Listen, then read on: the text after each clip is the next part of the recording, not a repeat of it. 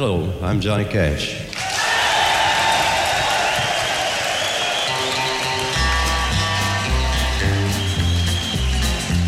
I hear the train a-comin', it's rolling around a bend, and I ain't seen the sunshine since I don't know when. I'm stuck in Folsom Prison, and time keeps dragging on. It's the Dinner at Johnny's podcast. Hello, everybody. Our special guest today is Melisa Schonfield. How are you today? I'm good, thank you. Melisa, welcome to the Dinner at Johnny's podcast, where we weren't able to cook today. We had you come in for a lunchtime, and we got some sandwiches from Alteri's today. They were delicious. They were good, right? Yeah. So it's really tough because since I started doing the podcast, I like to make dinner for people, but it's a lot of work. And I didn't get a chance to do it today, but I hope that was acceptable. It was very good. Thank you. A little bit of water time. Okay. So, Melisa, forgive me. Your name is very pretty different. Yeah, my mother wanted to call me Melissa. My father wanted to call me Lisa, so they compromised. But my nickname still is Lisa. Yeah. And you made the news, has it been 7 years? Yeah. About 7 years ago. Melisa is a retired social worker, maintained a successful private practice for 17 years before surrendering her license prior to incarceration. You've been on the Dr. Oz show. Yes. Featured on Dateline. Yeah. What am I missing? 24 to Life. Yeah. There was a little segment on Good Morning America. Yeah. None of these things of which I'm proud of, but it did happen. It did happen. Yeah. You hired a hitman, attempted to anyway. Yes. And you were defending your family. Yes. And this is how this all got started. Exactly. So let's start from the beginning. Okay. Why'd you do it? My grandson's father would not leave my daughter alone. And knowing what went on with the other mother and her 3 children with the same man, the writing was on the wall. What was going to happen to my daughter and my grandson. They were looking at his Facebook page. It indicated that he was bringing a woman up from another country, and she was going to raise all 4 of those children, especially the baby. With that, my now ex-husband came into my bedroom, and our bedroom at the time, and said, who do you know? This can't go on like this. This has to end. And I took end to mean exactly what I wound up doing. He wanted to know who I knew who could help the situation. I didn't think I knew anyone. He thought that I worked with a bunch of people who were kind of crazy. I informed him I didn't work with crazy people. I thought he knew more, and he didn't. And then I thought I did know somebody. Yeah. And I called this gentleman. I said, you said, if ever I needed anything, you would help me. Yeah. Based on the way I helped you. He told me he couldn't help me. Called me back about 10 minutes later and said, I'm working on it. Give me some time. About 3 weeks passed. I got a phone call thinking it was someone trying to make an appointment with me, when in fact it was my so-called hitman. Yeah. I met him several hours later up at the mall. It never occurred to me that I didn't tell him what car I was driving. Mm. None of that, but he already knew. He knew. Yeah. Yeah. And I think I was so hyped up, it never occurred to me to, be logical and think this through. I did ask if he was a police officer. He went around the question, but I didn't think he was. My request was only to send the message not to hurt any more women or children. When he told me he didn't leave witnesses, I realized I was a witness. And if I'm going to die, I'm not dying in vain. Yeah. And that's the real reason I went through with everything. It got out of hand. I didn't know how to get out of it. And then I just went along with it. It was easier to do. Right. I mean, we all make choices in this world. Exactly. And this was a choice out of desperation. Yes. You must have felt like you were living in a dream at that point. It was surreal. This can't be my life. And to watch what it was doing to my daughter and to think what it was doing to the sweet little boy, the mediator in the custody said that if my grandson's biological father made 4 visits over 2 years, he could have him to himself for a week. And that was just not something that I could see happening. I know the things that took place with his other children, I couldn't imagine him doing that to this little boy and changing him for life. Yeah. So with that, it made it very easy to go in that direction. Yeah. The courts clearly were not protecting my family. The police were not protecting my family. They had my daughter, they wanted her to change her phone number, change her social media, change her email. And the onus of change was on her, never on him. Okay.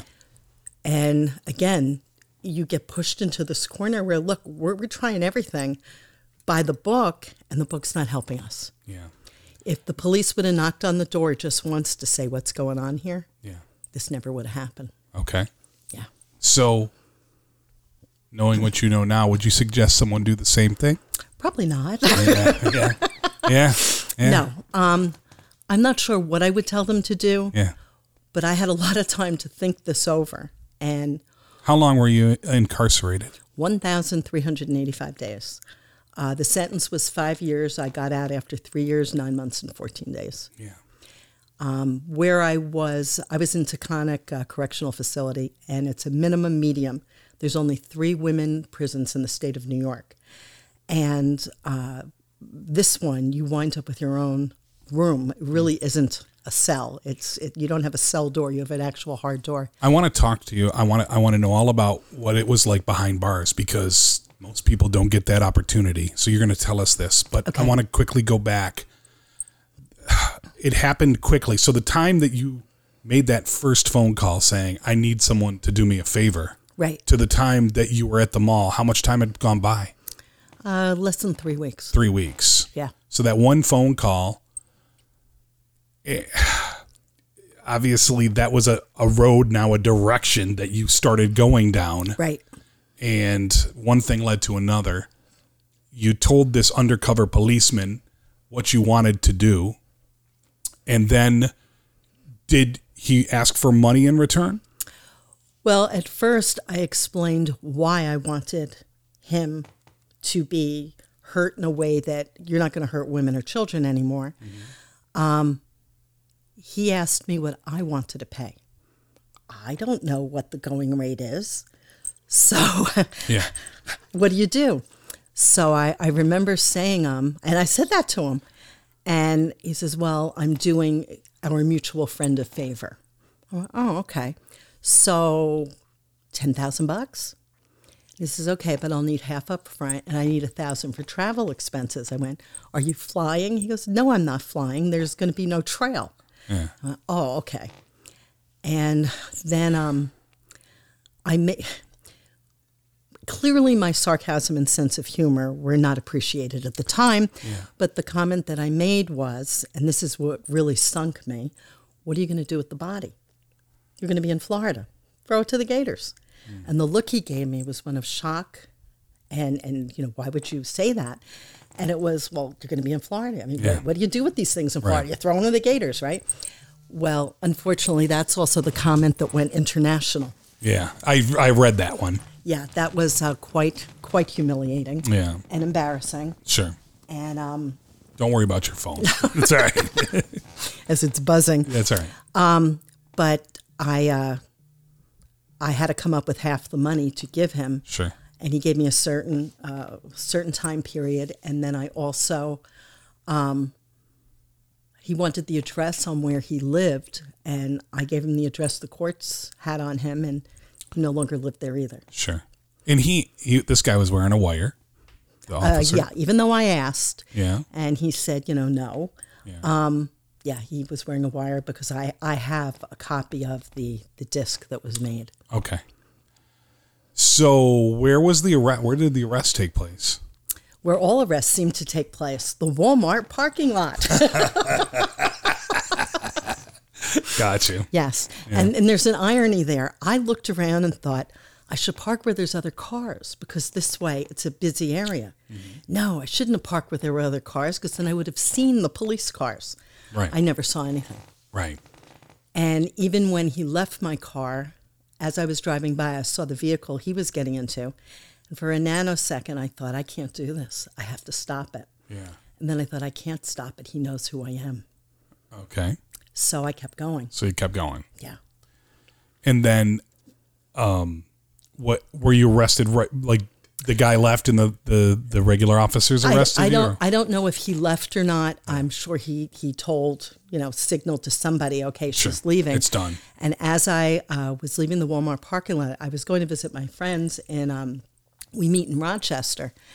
And she was coming from Canada, and I made a left onto Arsenal Street, and all these police lights went on, and I thought, can't be me, I didn't run a light. Yeah. And slowly I was kind of like pushed to the side, and I wound up in the Ramada parking lot, where I rolled down my window, and the female officer said to me, I would like you to get out of the car. And I said, what for? And I wasn't nervous. That's what was really bizarre.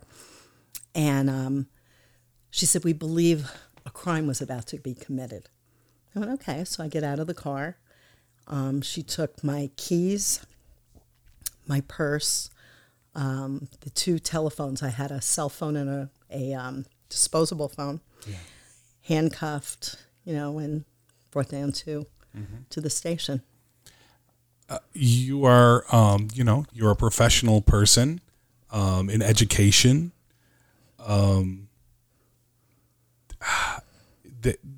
Did you think maybe like, oh, I'm above this? This kind of stuff doesn't happen to me. I'm sure I did. Boy, have things changed. Yeah. I'm sure I did. I'm sure my then husband did as well. Yeah. That if the forces in place aren't going to help us, then we're going to do this ourselves. Yeah. I didn't think twice. Yeah. Yeah.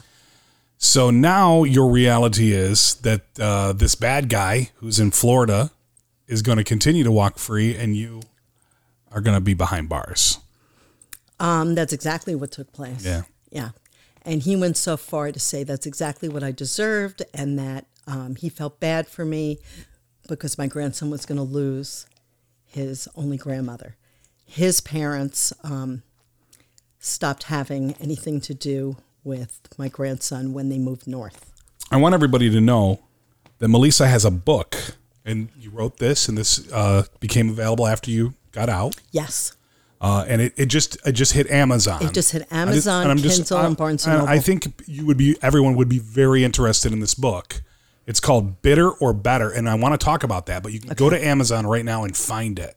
I want to promote this for you because I want people to go and get it because you were nice enough to come on this podcast with me. Thank you.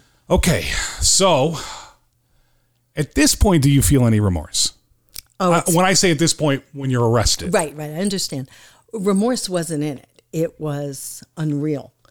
At the station, my husband, I was allowed my phone call.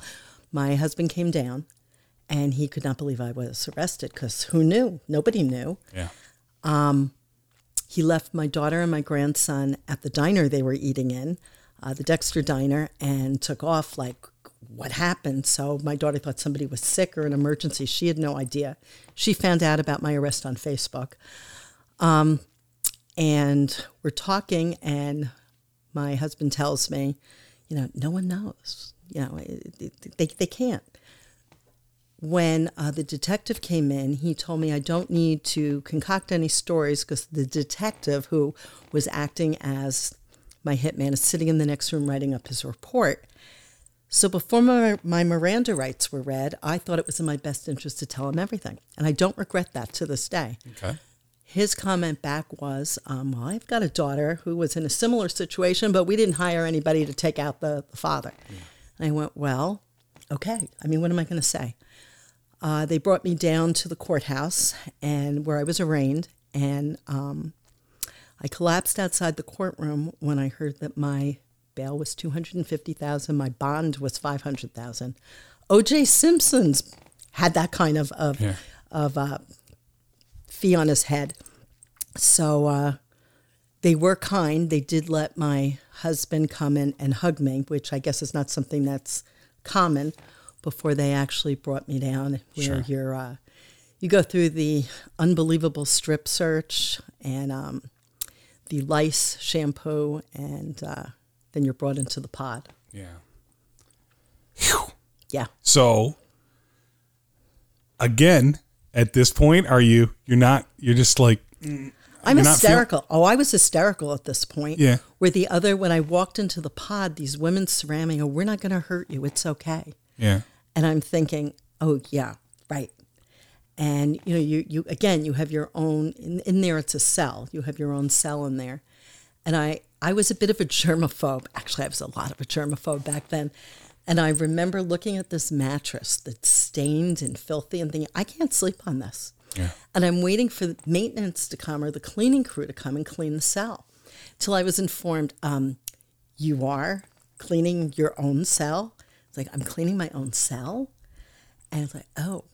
And all of a sudden, like, I was the one who would always bleach the light switches. Yeah. Well, I realized in that moment that if I don't get over this OCD thing, it's going to be more of a problem in my next location. Oh, my God. So it took a while. I was there 4 days before my husband was able to come up with the bond collateral. And so I was released at noon, and it was a holiday weekend, no less. It was a holiday weekend? Yeah, it was Halloween when I was arrested. And so Monday at noon, he was able to come up with the funds, and I was released. I don't know what it's like to be pushed to that where I would be able to hire a hitman. I didn't think I would be either. Yeah. Yeah. And then obviously there's a lesson in this. Huge lesson. What's the lesson? Don't get mad. Don't get even. Write a book. Yeah. Okay. All right. Yeah. Well, you did your time. I did. And you can find redemption. I think I found redemption in funny ways. I made the mistake of reading some of the things that people felt the need to write. Unfortunately, and I'm sure most people know, on social media, there are people who can't be positive. They can't be encouraging. They have to be negative. Mm-hmm. And I believed those negative things. So I thought I was a monster.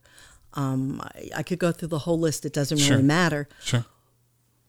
But it's the women in Taconic that gave me back realizing that's not who I am.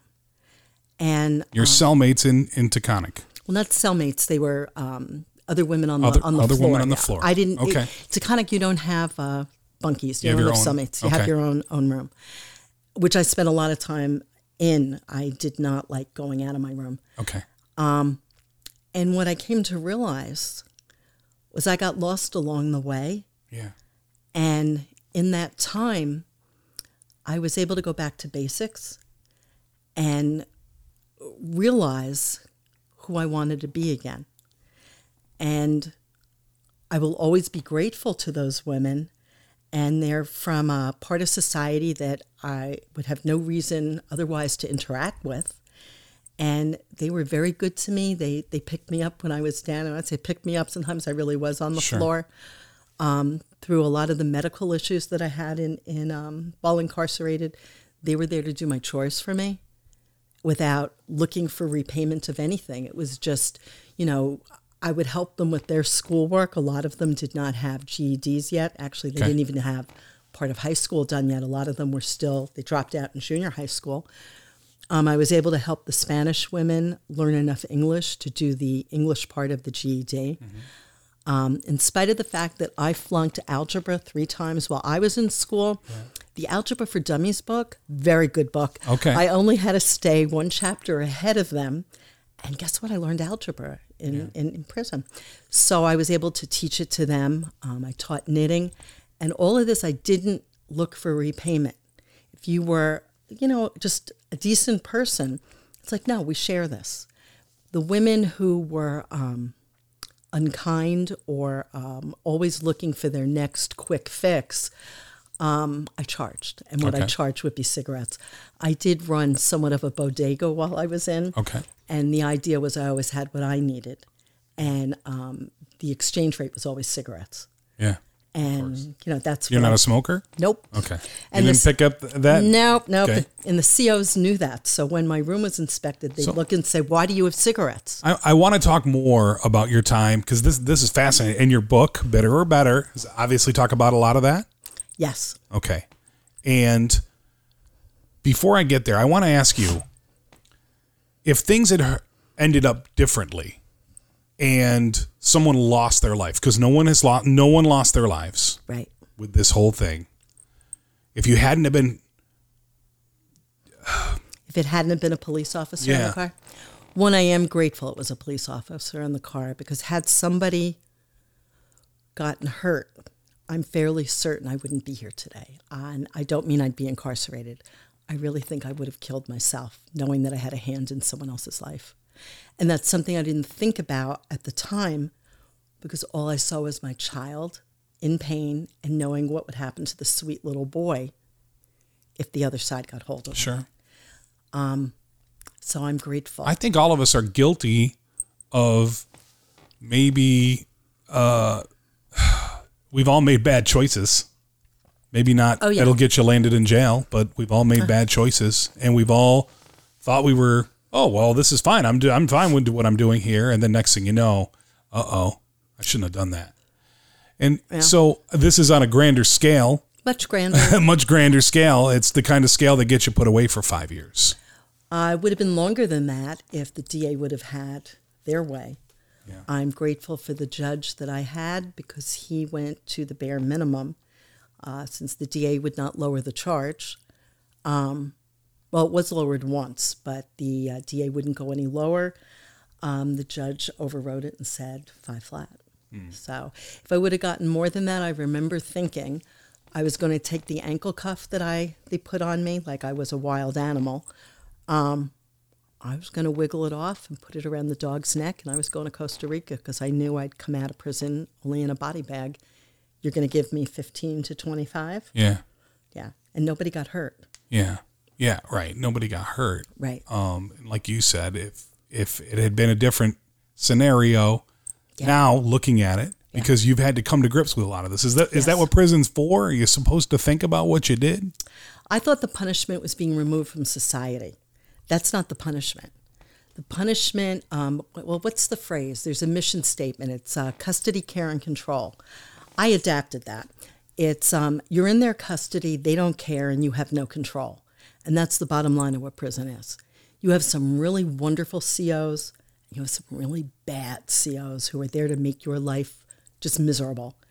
The ones who were good were very good. And they also helped me reinforce the good in me. And they did it in funny ways. They were ways that you wouldn't see it coming. And I guess there's a little bit of intelligence that has to go along with it to realize their intention and what they're doing. So you are, again, in our community at a certain a level of esteem. All right. I don't know the best way to put it. And now you're on a prison bus headed downstate. Yes.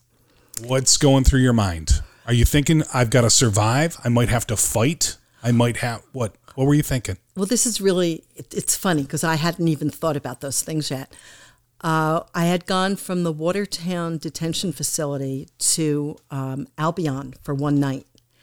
And there was no air conditioning. And I'm thinking, this is because it's not the permanent place. That's why, because the Watertown detention facility does have air conditioning. So it's got to be close to 90 outside, which means it's even warmer inside. So I'm not sleeping that first night. We get shackled to one other person, and then we're put on the bus. And the person next to me, I don't even remember what her name is, but she starts, you're given 6 little cups of juice. Like this is your lunch. And mystery meat, mystery cheese, and 4 pieces of white bread. And this is what you have to eat. But mind you, your hands are not just shackled or handcuffed. There's a black box that goes around your wrists so that your hands really can't move apart. And your waist shackled. So how are you getting to your mouth? And this woman next to me, she's got the window. So it's my right leg and her left leg are shackled together. She drinks all 6 of her cups of juice before we even leave. And I look at her and I said, I'm only getting up once to go to the bathroom with you, so you better make it a good one. And, of course, we were the first ones to go to the bathroom. And she proceeded to drink my 6 cups because I wasn't drinking. I was not using the bus bathroom. Yeah. When there's a rest stop that we go to, and they exchange drivers and COs. And they there was a family, a woman, a mother, and her children, and you could see that her son read the side of the bus that said, we were New York State docks, and that he wanted to know what that meant. So I watched her put her arms around both her children and pull them away from this bus, like we're going to jump off the bus and hurt her kids. The funny part about this is I did the same thing when my kids were little at the same bus stop. Really? So that came full circle for me. Wow. We had to wear our winter coats on the bus, which was a good thing. The bus was air conditioned, which was a tease because nothing else was. And we didn't get there till almost 10 o'clock at night. And when I say get there, it's reception, which is Bedford Hills, and that's the Max Women's Facility. I don't know why they call it reception, because the only receptions I had gone to prior to this involved usually wine and some kind of hors d'oeuvres. Uh-huh. This wasn't the case. Yeah. There was nothing involved except COs yelling at you, a little bag with a nightgown, some of the state soap, some shampoo, deodorant. I don't even remember what else was in there, but it was not good. It was like a movie at this point. Yes. Yeah. Yeah. This can't be my life. Can't be your life. And I did something that to this day has not been discussed. I wrote a letter to my judge saying, I'm sorry I learned my lesson. Can I please come home? Really? Yeah. I never got a response. Yeah. Yes, but I really felt that way. I can't do this. Yeah. I was in Bedford Hills for almost 9 weeks before I was moved literally across the street to Taconic. Okay. And things were looking better. So I don't understand why were you moved across? Bedford Hills is maximum security. Okay. And that's where you have the lifers and people who commit pretty heinous crimes. You're there till they figure out what to do with you.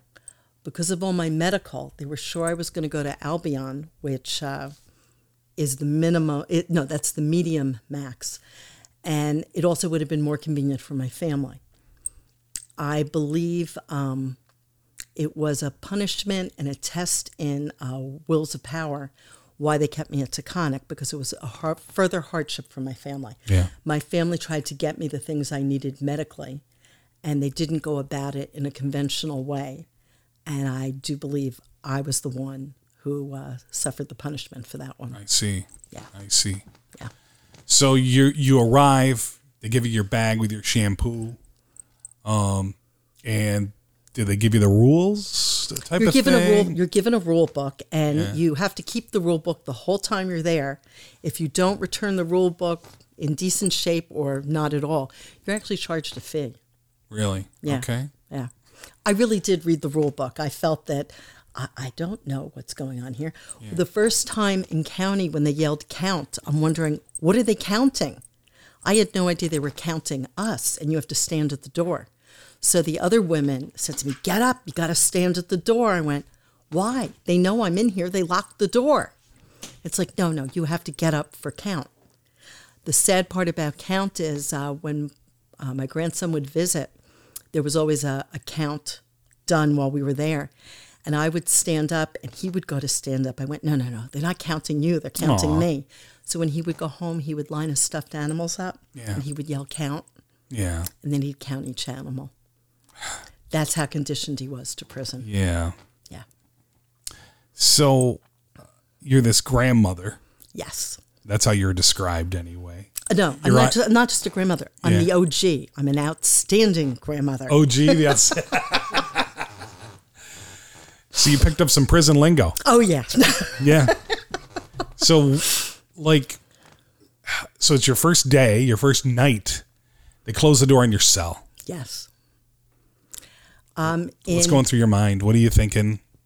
Well, terror, actually. Yeah. What do you hear? Anything?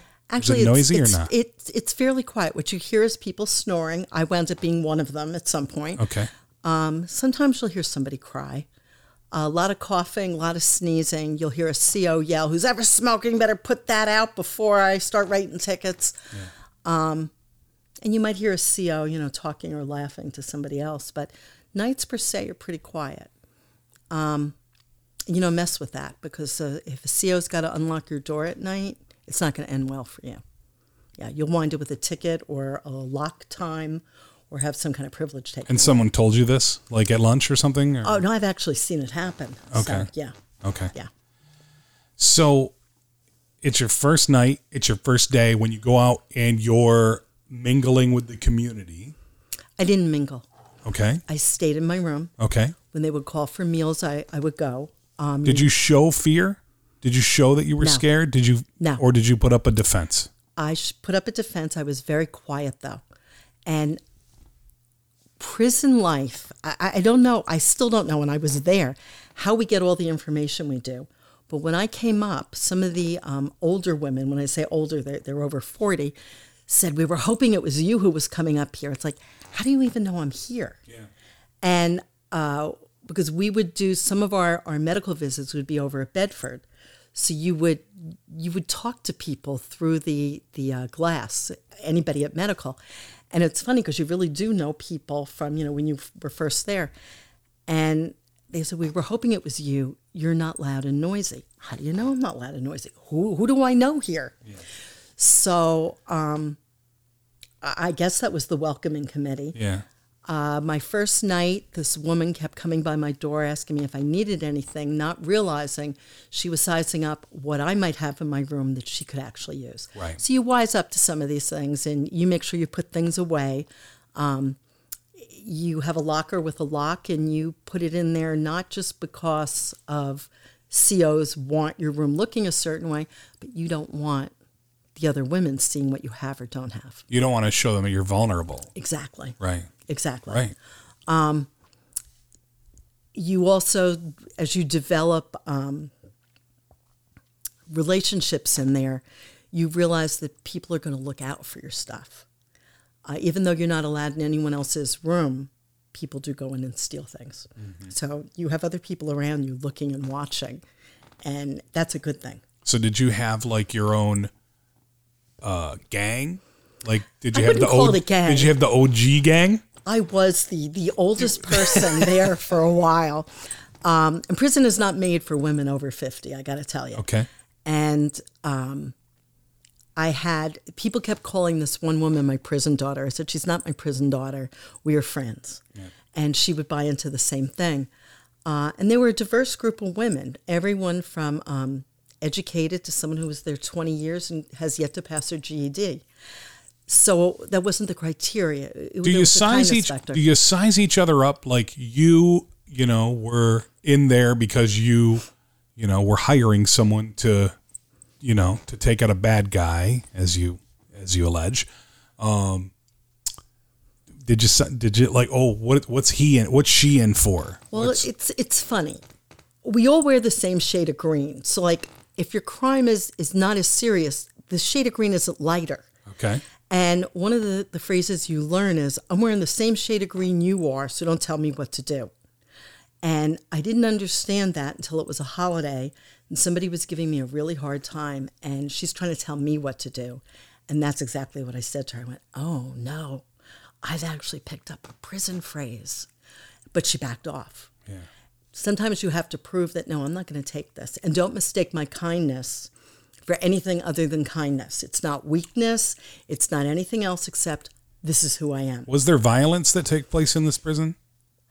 Women violence is very different than men typically. I think male prisons are much more dangerous. The fights end a lot worse. Nobody died from a fight in Taconic when I was there. You have a lot of cat fights. You have a lot of inappropriate behavior. A lot of the things that caused women to get locked down was having relationships with other women and getting caught. Influx of drugs, which is really interesting how they still get drugs through. There was an incident where several, I think it was 6 or 7, between officers and I think it was someone in the secretarial pool, were actually walked off of the compound for drugs, alcohol, or fraternization. So that's more the kind of thing that took place there. And if a CO or a sergeant had it in for you, they were going to find a way to make sure you did something you weren't supposed to. They'd push and push and push. And get you in trouble. Yeah. So your book, Bitter or Better, again, it's just newly available this week. Yes. On Amazon. Yes. Inmate, formerly known as, do you remember your number? 15G0717. Yeah, that's what it says right here. Yes. The book. Should I read what it says on the back? Sure. Okay, I'll read. How many times have we been in a situation that pushes us to our limit and we feel we have no way out? For Melisa Schonfield, her breaking point came when the justice system failed her and she decided to take matters into her own hands by hiring a hitman to kill the father of her grandson. Melissa's family was the last place you would expect to find a murder-for-hire plot. These were esteemed members of the community, but having done the wrong thing for the right reason, Melisa had to make choices as she was going through the legal system and divorce. This intense story shows how she chose to find herself better and not bitter in the midst of chaos and adversity. This is the book. Yes. You did divorce, and this happened while you were in jail? I was in 6 months when he came and told me he was divorcing me. It had nothing to do with the crime, ironically. It had to do with him wanting to date other women. And we were divorced 15 months later. Yeah. It was difficult. It left me very vulnerable. Taking my wedding band off was a very hard thing for me to do. Fortunately, the women who we formed alliances with, they protected me from any kind of vulnerability on my part. Okay. So that helped a lot. The other thing I wanted to say, and I'm sure it's in there, there is another baby mama involved with the same father as my grandson. Okay. Her husband had it with this man as well. Prior to what I did, he actually went after him with a gun. The gun went off.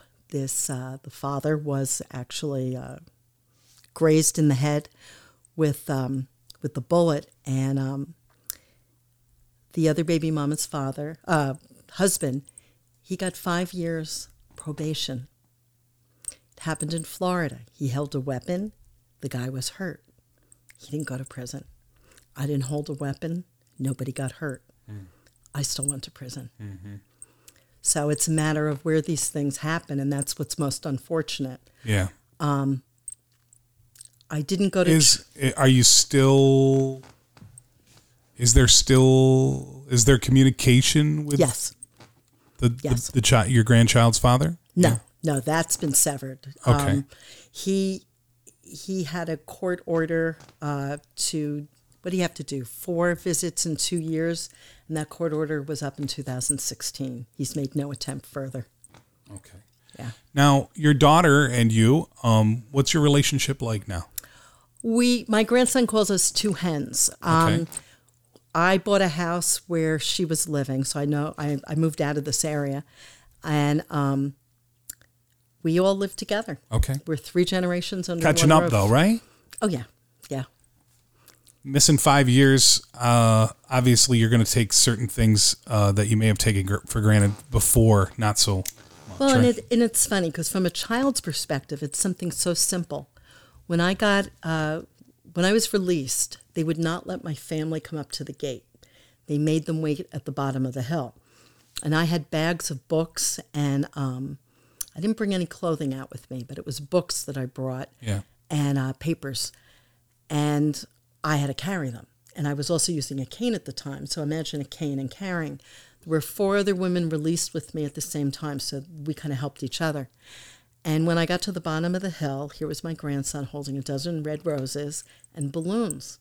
and my brother is playing the song "We Are Family," which, Yeah. and a friend had also come, and obviously my daughter was there, and I bent down to hug my grandson, and he's trembling. So I looked at him, what's the matter?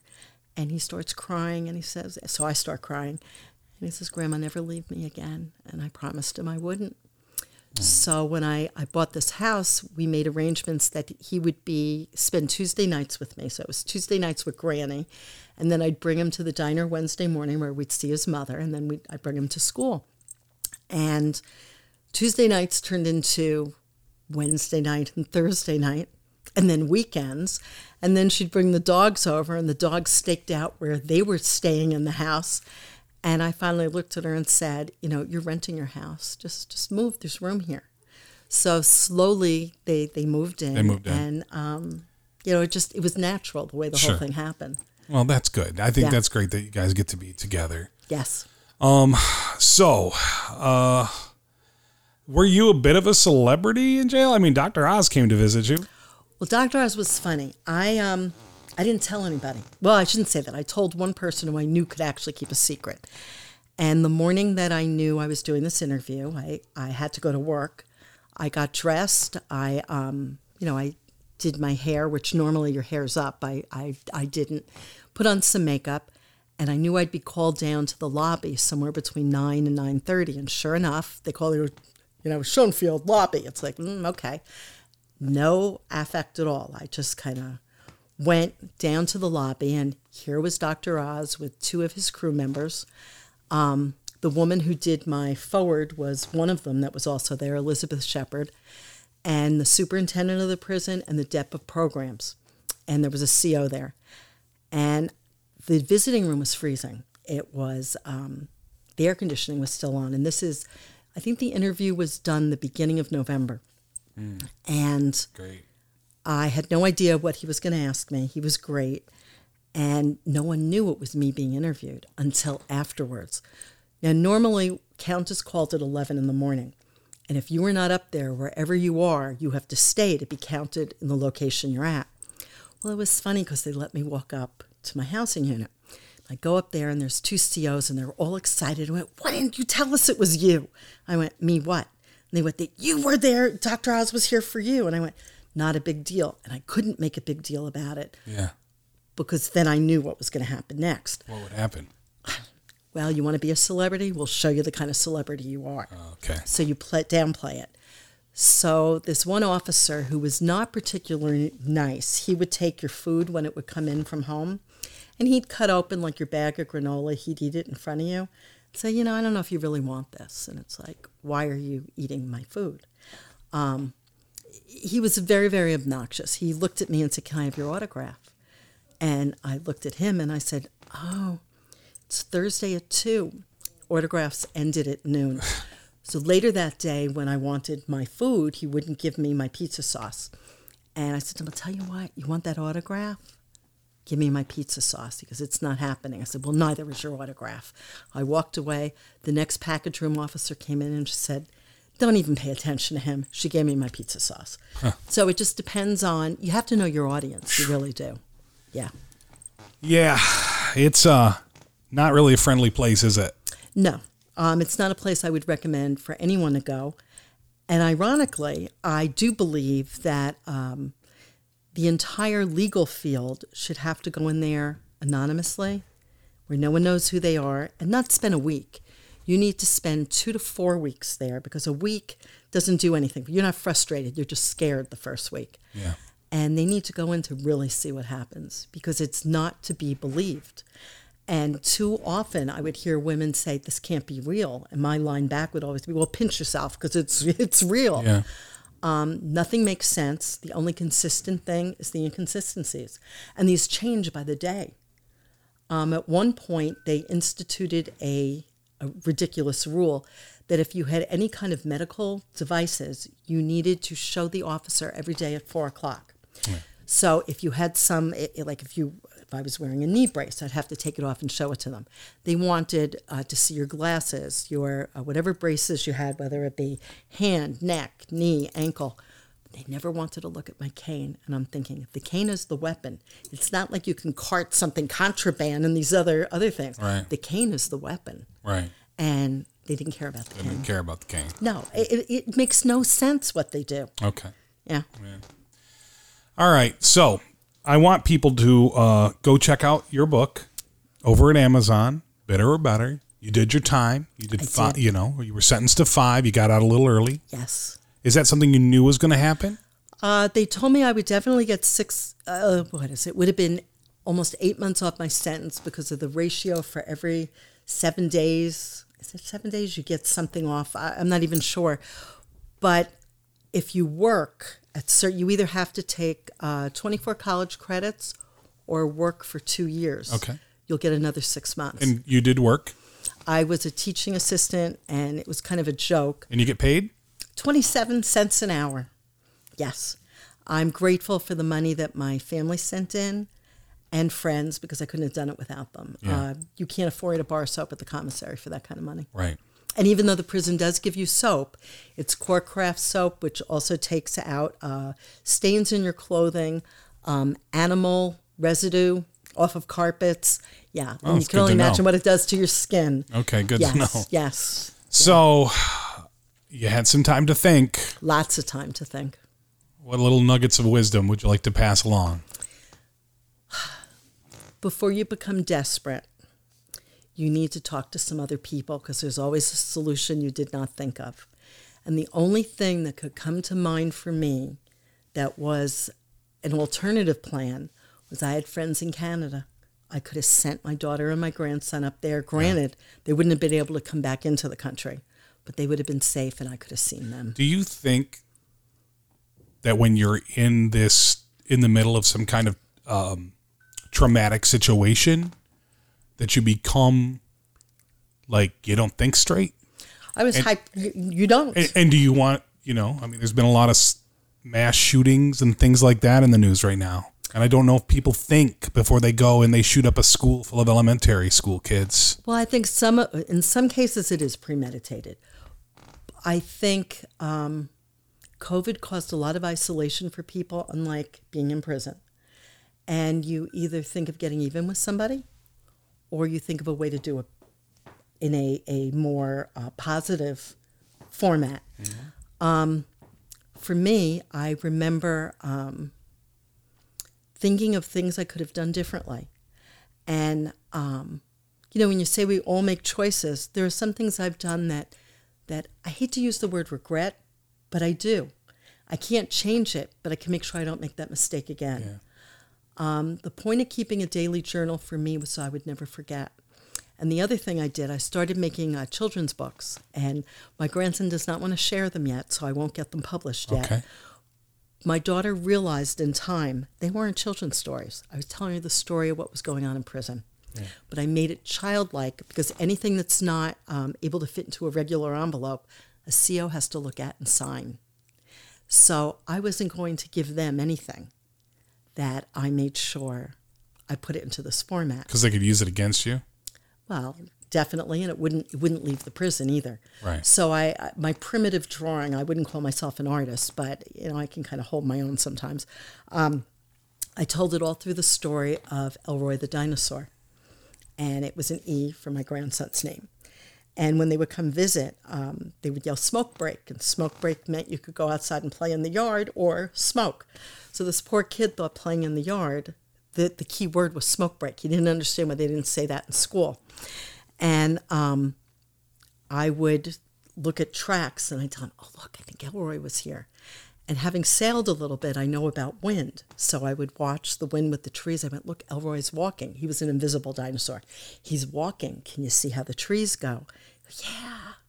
So it was our thing that no one else could take away because I felt that other people were taking my time away with my grandson. I went in on his 3rd birthday. Yeah. And I did that so that something good happened that day, his birthday.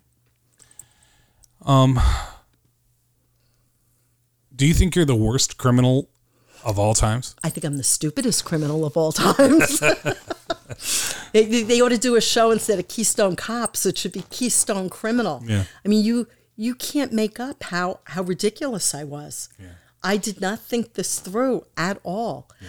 Now, combine the stress of not sleeping, because I was so worried about my daughter and my grandson, that I was afraid to go to sleep at night. I didn't like the nightmares, so you stay awake.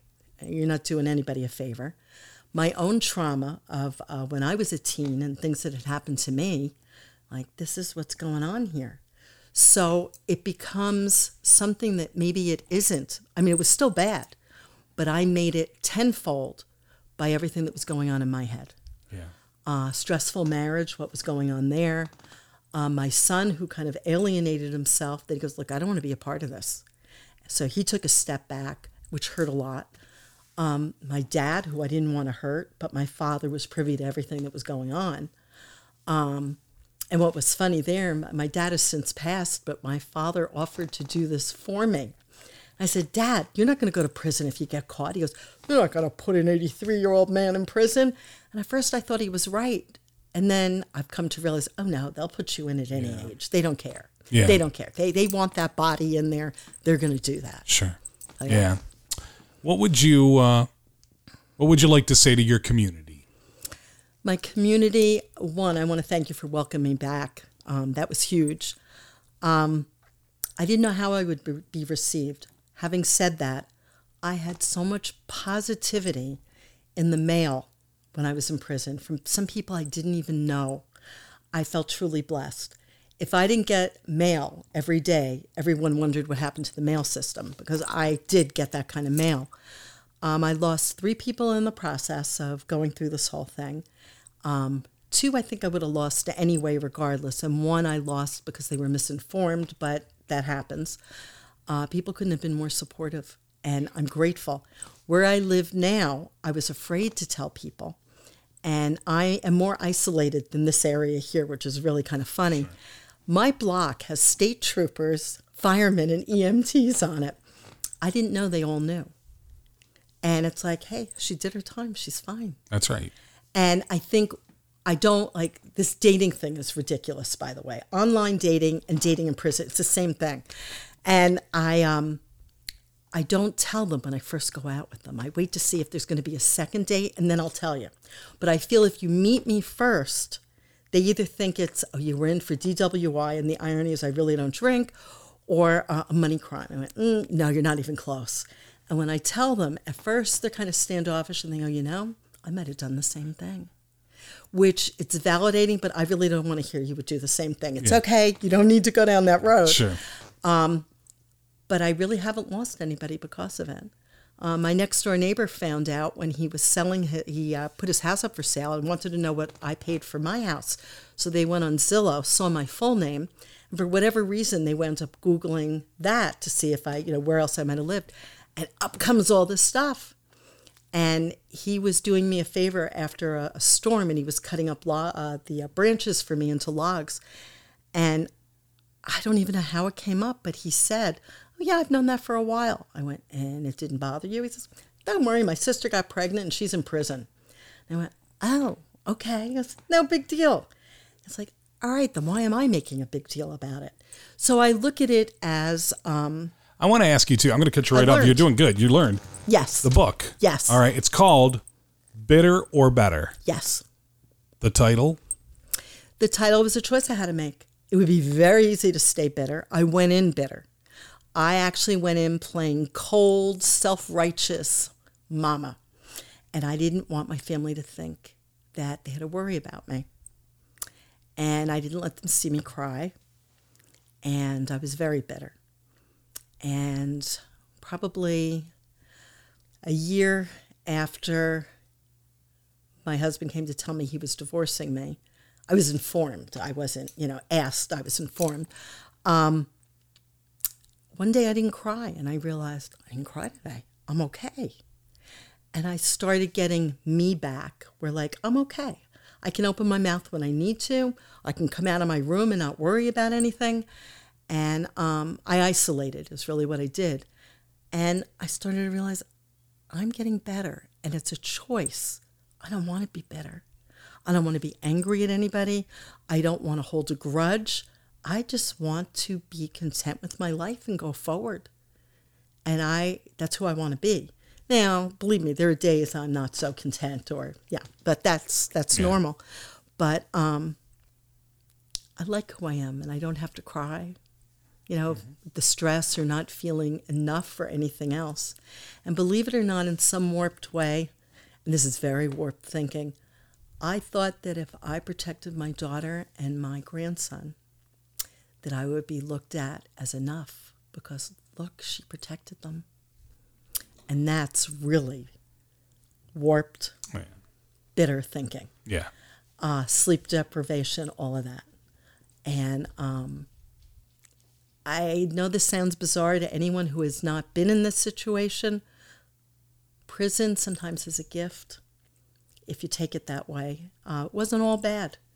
I wouldn't recommend it to anybody, but I was able to get the parts of me back that I lost along the way. And for that, I'm grateful. Yeah. Wonderful interview today. Thank you for being on the podcast. Thank you for having me and feeding me. And, I think the longer I live, the more I realize that there's always these sort of resets in life. Yeah. So now, here you go, on with your next chapter. What's next for you? Well, I've been off of parole. Actually, I was informed I was off of parole for 2 months, and no one told me I was off. That's good, Isn't it nice? Guess. No, it took the air out of that moment to celebrate. It's like, what do you mean you forgot to tell me? He goes, I didn't open my email. I didn't know. Yeah. Oh, okay. Thank you. What's next for me? Well, we're doing a lot of little projects around the house. Okay. Now that COVID has normalized, so to say, we have a lot of little trips planned throughout the summer. Are you going to ever consider getting back into the social work?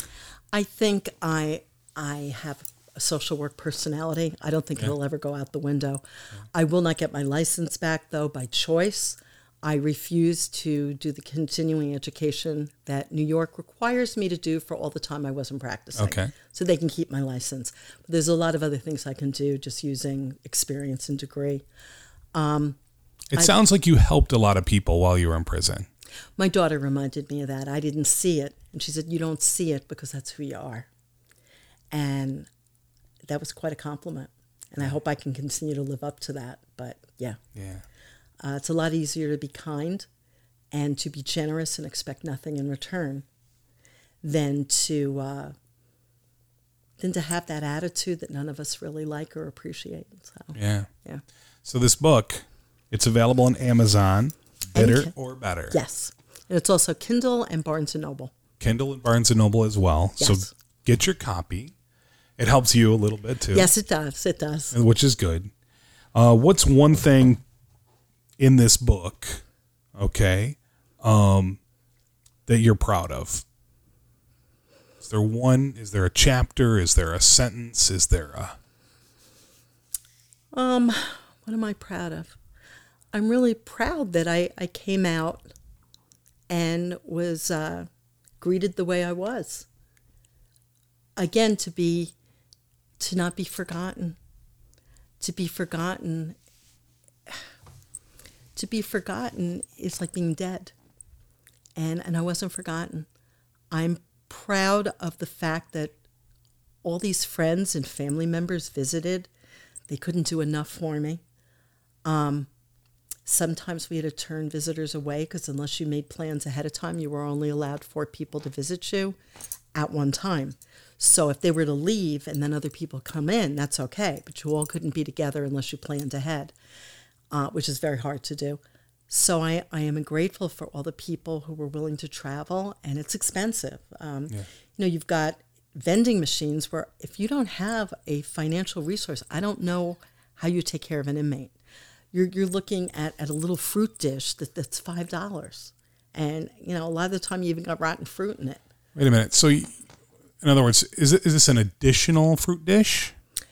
Or you have to pay for your own meals? No. In prison, you don't pay for your own meals. Okay. If you go on a visit, you have vending machines. They don't bring food down to you from the prison. So you actually, who comes to visit you has to have money. I see what you're saying. And then they have to go to the vending machines and buy, whether it be water, I see. something to drink. There's ice cream, which is a big They're treat. responsible for their own refreshment at that point. And ours. It's like, Okay. I don't care if you eat. I need real food here. Right. So the vending machine, who thought vending machine food was exciting? Yeah. But we would look forward to that. Ice cream, which is a rare treat in prison. It's like, oh, yes, we're having ice cream. Oh, I see. Yeah. Yeah. It makes a lot of sense. Yes. There's so much. I know there's so much that we don't even know. Well, even medical. Medical was a big issue. You can't refuse a medical trip because you don't know about it till the morning of. You have to give 24 hours notice. So how does that make sense in anyone's realm? There is no HIPAA while incarcerated, even though they say there is. You're all on a line. You know what meds you take. You better check your meds before you ingest them because they tend to pop from these little tiny paper cups.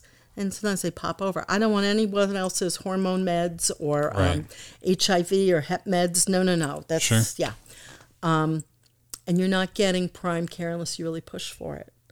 I had to wait 2 years to get my nose fixed from an assault. And I was assaulted 9 weeks when I was Really? prison. We didn't talk about that. Yeah, I lost 3 teeth, had my nose broken, and I don't know if it was a concussion, but I had a big egg-shaped contusion on my forehead. Is that something you're always in fear of when you're behind bars? I can't answer that. I know for me, I would no longer sit unless I knew who was behind me, or I would have my back to the wall, and it doesn't faze me anymore. It took a while for me to get over that, though. I was ambushed when a family member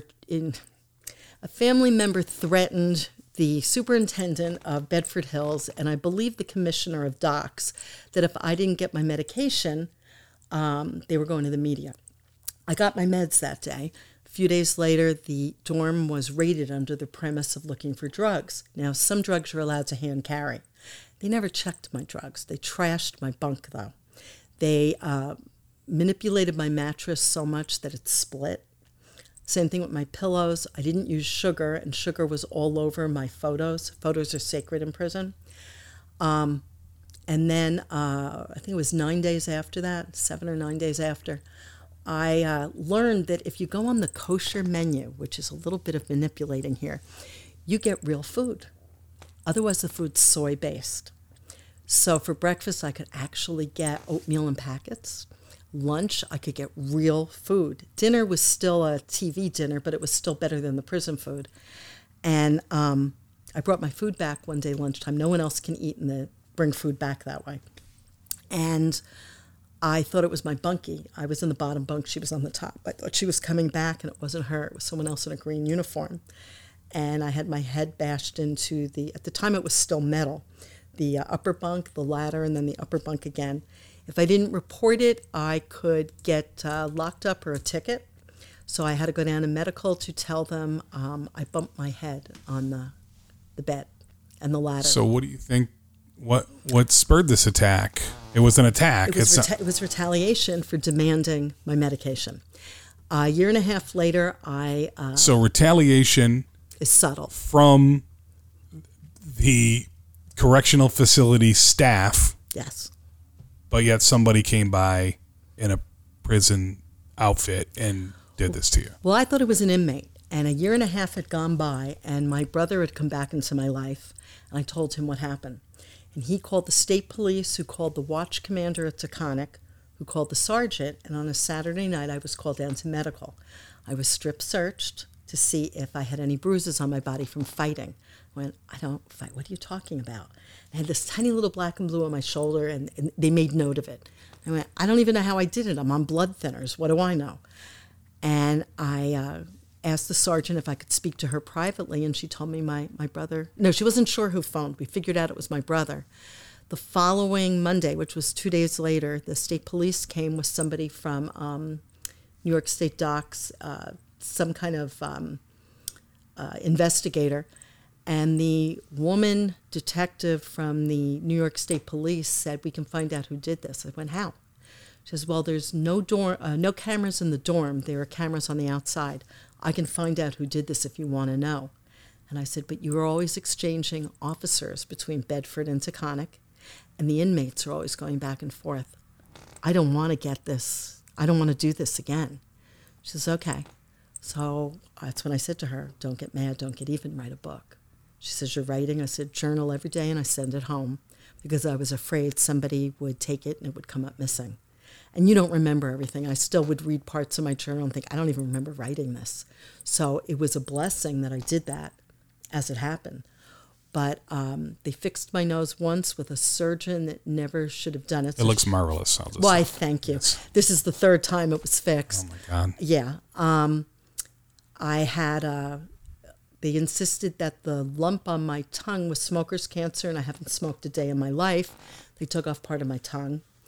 I had fallen, and I actually broke my thumb. It took them... how long was that? It was right after I did the Dr. Oz interview.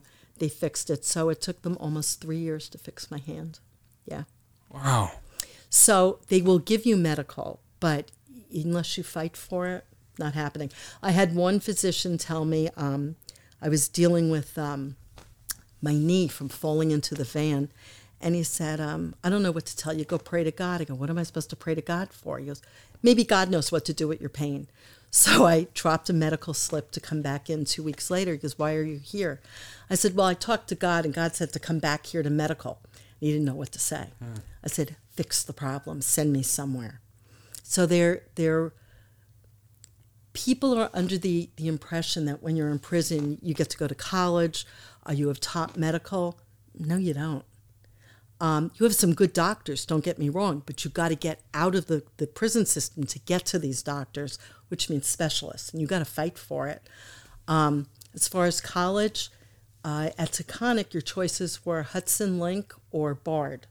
And I mean, you're looking at some really good schools, but it's not just given to you. You still have to get accepted the same way. Yeah. So it is by merit as well. Yeah. One of the big privileges was the people who were going to college would come to me with their papers, knowing I taught college for a while, and ask me to proofread it, edit, what have you. So it would give me back a couple of lost IQ points, which always helped. Mm-hmm. But it's a system that I never knew this is what really took place in it. I had no idea. You have been through a lot, and you have learned a lot of lessons along the way. And I survived. And you survived. Yeah. And you will you'll move on and do great things and make your grandchild proud. That's my goal. Yes. Yeah. Yes. Right? Yes. All right. Is there anything that you wanted to cover that we didn't talk about, other than go get her book at Amazon or on the Kindle or Barnes & Noble, which, again, Bitter Not Better, or Bitter or Better. Or Better. By Melisa Schonfield. Okay. The book itself, it's short in content. It does have some of the legal paperwork with names redacted. And it's a section of my journals that's written in there, and it's fragmented just the way prison is. The woman who wrote the preface is Elizabeth Shepard, and she picked the direction for me because I was in 40 different directions, and you can't write all that. It'll look like the old Encyclopedia Britannica, with all its volumes. So she picked just that direction. And now that I'm out, I'd like to be more specific about some of the things that took place, knowing no one can do any more retaliation. Yeah. And because you're very careful, knowing that on parole's double jeopardy. They can haul you back in for any reason they want. And that wasn't happening to me. Yeah. So I was very careful in what I did. Yeah. No, I understand. All right. Well, pick up the book. I appreciate you giving us the time. Thank you for having me. And I just want you to know that I think, most people recognize you, though it's not good to take someone's life. You did it from, a point of view of helping your own family. Yeah. When your family, none of us could realize, what we would do if our family was at risk. That's the bottom line. You don't know what you would do when you feel you've exhausted everything there is. Right. But what you don't realize is sometimes the answer is no answer at all. Right. And that was the bottom line. And then I will continue to say that, what you did was wrong. Yes, it was. And you did your time. Yes. And you now can move on with your life, and everyone can accept you with open arms, because that's what They do. That's what we do, and that's what Jesus expects all good Christians to do. You did your part. You Yes. are forgiven. Yes. And I know that the North Country welcomes you with open arms. I know you don't live here currently. No. But I'm sure when people see you out and about, they'll give you a big hug. Thank you. And thanks so much for being on the Dinner at Johnny's podcast. And one more time, Amazon, Bitter or Better, Melisa Schonfield. Thank you so much. Thank you.